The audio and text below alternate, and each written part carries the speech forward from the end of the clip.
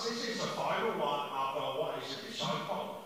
And it really looks at, we want to look at the purpose of what a disciple is. What's the purpose of it? Because we looked at the beginning with the introduction of what is a disciple. Somebody who follows, somebody who is led by somebody who said, this is what we did when we come to Jesus, or we're led by Jesus, we follow Jesus. There are certain things that we need to do to help us. And then there was the cost and the goal of discipleship. But we come to the purpose of being a disciple tonight. Why is it we are disciples? Why is it that we are called out? What is the purpose of it? I mean, it's very easier sometimes. I often think this is that when we get saved, that would be sort of us, we're sort of in the club, and we don't sort of have to do anything. We can just sort of sit and enjoy the ride to heaven. That would be so much easier sometimes. And some of you will agree with me with that, but we would need to do that. But unfortunately, we can't do that because we're given a responsibility. We're given something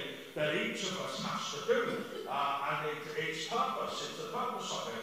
See, the dictionary says the purpose is the reason for which something exists. Why something is here. Why we exist. Why something that we have. What's the purpose of something? You know, you get a car, you drive a car, the purpose of the car, you get to where you can be. You know, you go in the kitchen, you put the kettle on, what's the purpose of the kettle? It pours some water to make your coffee. There is a purpose to everything, including us. There is a purpose to us. One of my favourite quotes by William Barclay says, there are two great days in a person's life. The day we are born and the day we discover why we were born. That's one of my favourite quotes. And part of my testimony is that I didn't grow up in a Christian family, didn't grow up going to church. I was 21 before I got saved, way back in 1993, and just God took hold of my life. Not just saved me, but remember somebody sharing with me that actually, you know, when you're saved, you actually have a purpose to being saved. It's not just enough just to simply be saved almost. Well, I'm in the club now.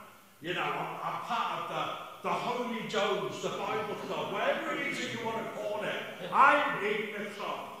I'm one of the religious people, the church-going people and stuff. And there's actually a purpose to why we got saved. And we're going to look at that tonight because in this final part we discover the purpose of being a disciple is to go and make more disciples. It's to go and tell other people about who Jesus is and what Jesus has done. And so we can look at why is a disciple and the goal of being a disciple and look at it as our personal development and the cost of being a disciple and stuff and what that involves and stuff. But the purpose is for each and every one of us because Jesus gathers the disciples around him in Matthew 28 and he says these words to them.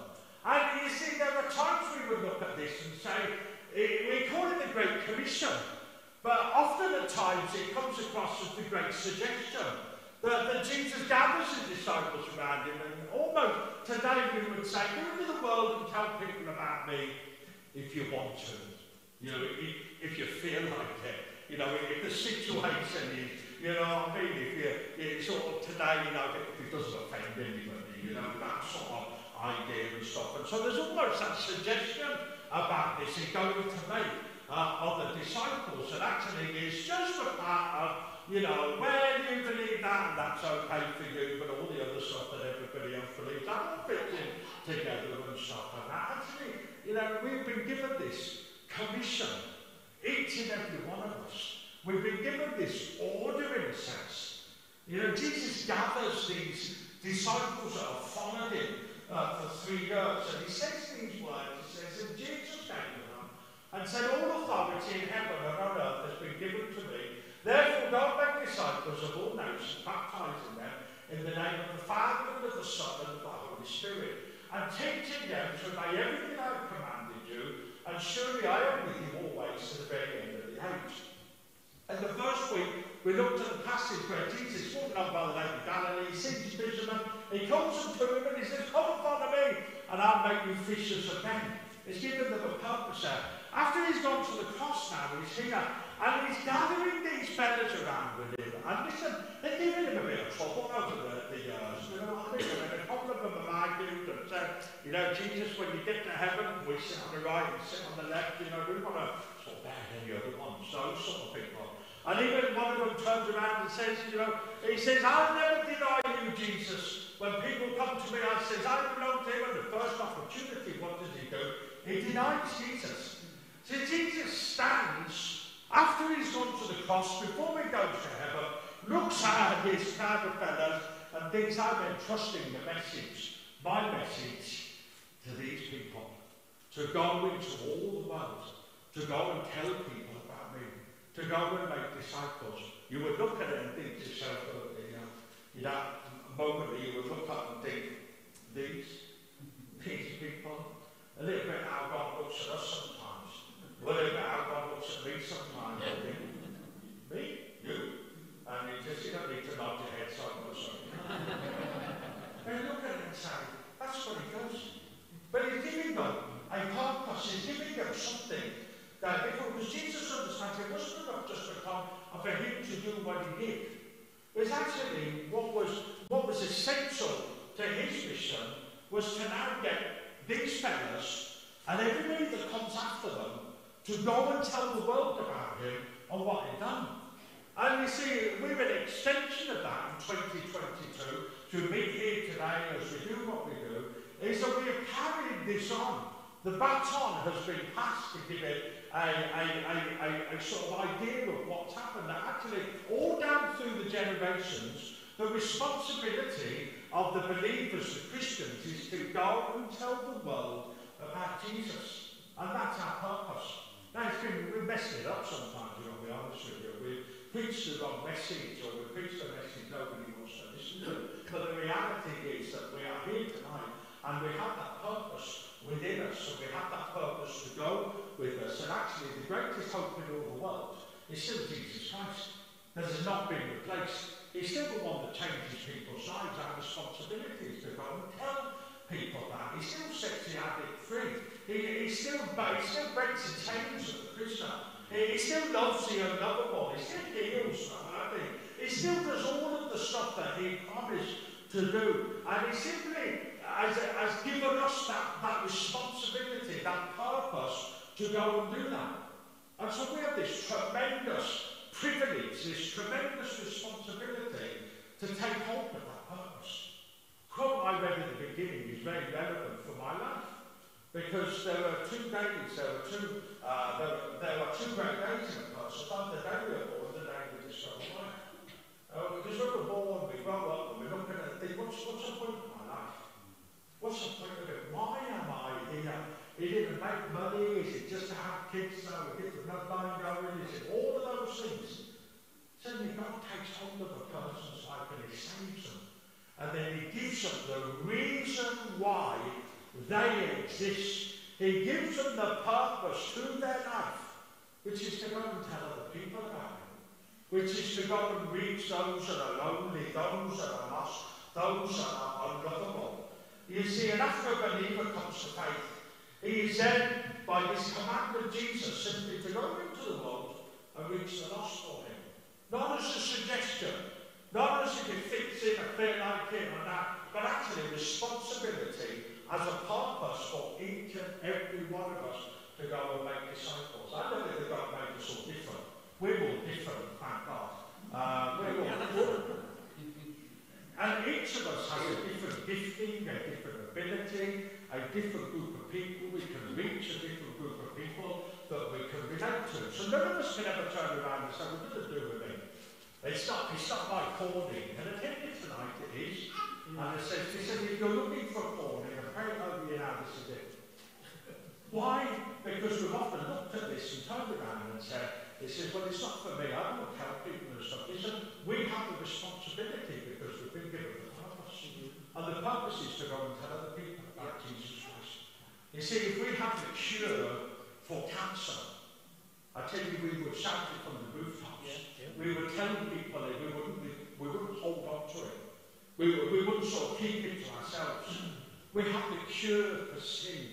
The cure for sin is Jesus Christ. And the world needs to hear it.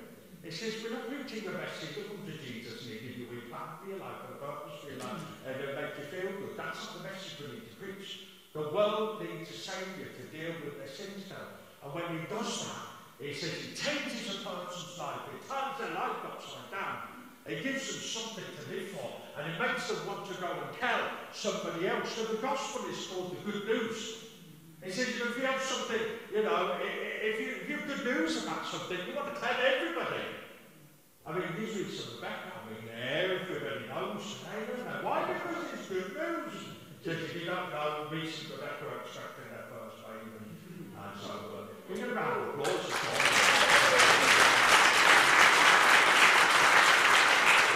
If you receive good news or something that you wanted to shout from the rooftop, I said you would declare that, you would shout it. I mean, could you imagine for 1 second what I would be like if England won the World Cup? You think I would be quiet about it? I would put it in no, listen, I would be like warning in hours. They would go in every sermon for the next 7 years. Or for as long as you take me, alright? So, everybody is good news. Yeah, often the good news of Jesus Christ, we don't want to tell people. Just share it with our family. But it's our purpose. A few quick points as we're looking at us why we need to do this. The first one that I've just shared with you, it's a continuation of Jesus' mission on earth. This is simply that's what we're supposed to do. Go into all the world and make disciples. And when they're made disciples, we're going to make disciples. And then when they're made disciples, we're going to make disciples. And then you're going to make disciples. Might not hit the nail on the head there. They're simply about coming alongside one person, just discipling them, encouraging them, adopting somebody that you're going to pray for, that you're going to send them scripture, that you're going to... That's what you do. That's discipleship. We make discipleship. This is what we do from here. This is not discipleship. Discipleship is what you do down there when you're standing over coffee and you're encouraging somebody who's tears in their eyes because they don't feel they can go on with their walk with God and you encourage them. That's discipleship. And we see that, so it's a continuation of Jesus' mission on earth. The second thing is this, it's a wonderful privilege. The most amazing things I've ever felt in my life, sensed in my life, is a couple for me. Nobody is more shocked than me, simply because that God would do something in my life. Because, as I've said this so many times, there are no great men and women of God. There are just men and women of the great God. He takes hold of somebody's life and he rescues them and he factors in all their stupid mistakes that I've made. So. I love it. My wife will verify, she's nodding her head. Factors in all the stupid mistakes. And yet he still has a plan and a purpose for life. What a wonderful privilege. I would like to invite everybody who's perfect to come and join me up here on the pulpit. Anybody? You know, I'm not sure what should be doing. Why? Because God factors in all our shortcomings. He factors in all our mistakes. He factors in our failures and our weaknesses. And he still uses us. Nobody is more so. Why? Because it's a wonderful privilege. There are two great privileges. Working with God and representing God. We partner with God in teaching those who are without him. Michael said something down the stairs. The most wonderful privilege that you get is when you sit with somebody who doesn't know God. And God uses you, and then they get to know God, and they get to say, there is no greater privilege than that, than seeing somebody saved that simply said, I want to give my life to God, not because of anything I've done, because of everything he has done, and everything. We're just the instrument in his hands. That's discipleship. That's the privilege of it. And so the third thing we see is this, it's the most important thing that can be done for mankind. We must be aware how hopeless and empty sometimes people's lives are without Christ. They may put a front on, they might put a false face on and stuff, but listen, their lives are hopeless, that's why we do it. And for us to avoid not telling them, for us to avoid not telling them that there is a hope, that God is interested in them, that God loves them, He sent His Son for them. They said we're denying, in a sense, what we're supposed to be doing, because it's the most important thing that can be done for mankind. I love what we do here socially. I love the baby bank and the furniture, the food, and these people will tell you they will feel the same way I do. We do not want to make people comfortable going to hell. That's the reality of it. That's just the way it is. Yeah. We want to help people, but I want to give them a hope that they can only get in Jesus Christ. Yeah. So he's got another one the way by helping them. But we want to make them understand that actually, listen, you can't die without God. Don't die without God. You don't need to die without knowing your Son, Jesus. That's the purpose of our lives. That's the purpose of why we're called to do this. The best gift we can give any lost person is that clear understanding that, listen, we're here on earth for a while, but there is an eternity to spend with God. And it says those decisions we make here affect that eternity. That's our purpose. Not that all will be blessed while you're here and all will be good and stuff. No, there's a bigger picture than that. We're talking eternity. My job is to tell people about that. Your job is to tell people about that. If they get offended or upset, well, we're sorry that they do. But we have to tell them the truth because it's the most important thing we can tell them. And so we see that as it goes on quickly that it has an eternal significance. So I've just said that. That simply that actually what we do matters, not just for now, but for eternity. Let's never think that what we do matters. You know, the awful situation in recent weeks of a man who was sitting in church, and we know that he went home and he took his own life, and it just has given me that sense of, oh, this matters so much. Don't tell funny stories. Don't tell things that tickle people's ears. Don't tell people things that they want to hear. Tell them what they need to hear. Because you don't know. We don't know what's going to happen because what we do has an eternal significance. And so we've got to make sure that we present people with enough of the gospel that they simply turn around and say, I can accept this because God loves me, or I can reject it because I don't believe it. But at least let's do our job properly. Let's do our job. Let's fulfill our purpose. It provides meaning during this life. This is what we do. You look at the disciples Jesus spoke to that day. What did they do for the rest of their lives? They just went around telling people about Jesus. They're all martyred, every single one of them were martyred. You could go online and find out they all died. They died for what they believed in. But it provided a meaning in their life to do what they've been called to do, because when Jesus stood that day and says, go into all the world, he just simply threw purpose over their whole lives. Why would they do that if it wasn't true? Why would they do that if it didn't matter? It did matter, it was important. And we see here that it is connected to God's timetable for history. You see, we know, and obviously there was always an interest because of things that happen in the news, and people become a little bit more interested in what we call the last days, the second coming, the return of Christ to earth. And this is, let me say this, although the exact time cannot be known, there is one thing for certain, that God's timetable is established, and he simply wants to give the opportunity for everybody that doesn't know him to get saved. That's his timetable. We can be specific about the last days and how many years it's going to happen. We do all of this matching. Listen, we still have the responsibility as the churches to reach the world.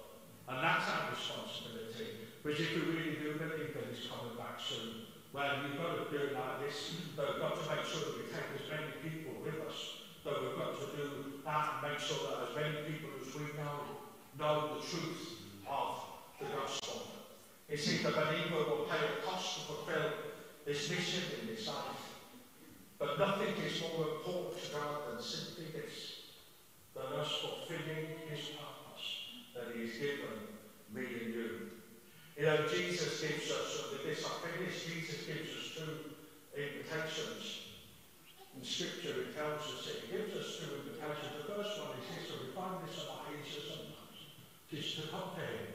When he says, come to me, all you are weary and heavy laden, and I will give you rest. That invitation we like that we've experienced that invitation. But he gives another invitation as well when he says, go into the world, go into your workplaces, go to the people you know and tell them about me. Tell them about the love that I have for them. Tell me about the purpose that you have got in your life. Tell them about the salvation and things like that. And so it's two invitations. The first one often we find easier to accept because it's that one that says to come. But the second one is tied up in the purpose that me and you have in our lives, which is to go for him. And there's no time plan. None of us ever get too old to do this. None of us ever get too old to tell people about Jesus. We're presented with opportunities all the time. And every time I stand up here and see an empty seat, I think of an unbeliever that would be sitting in church hearing the message of the gospel that changes their lives because we still believe in the power of God to turn people's lives around upside down.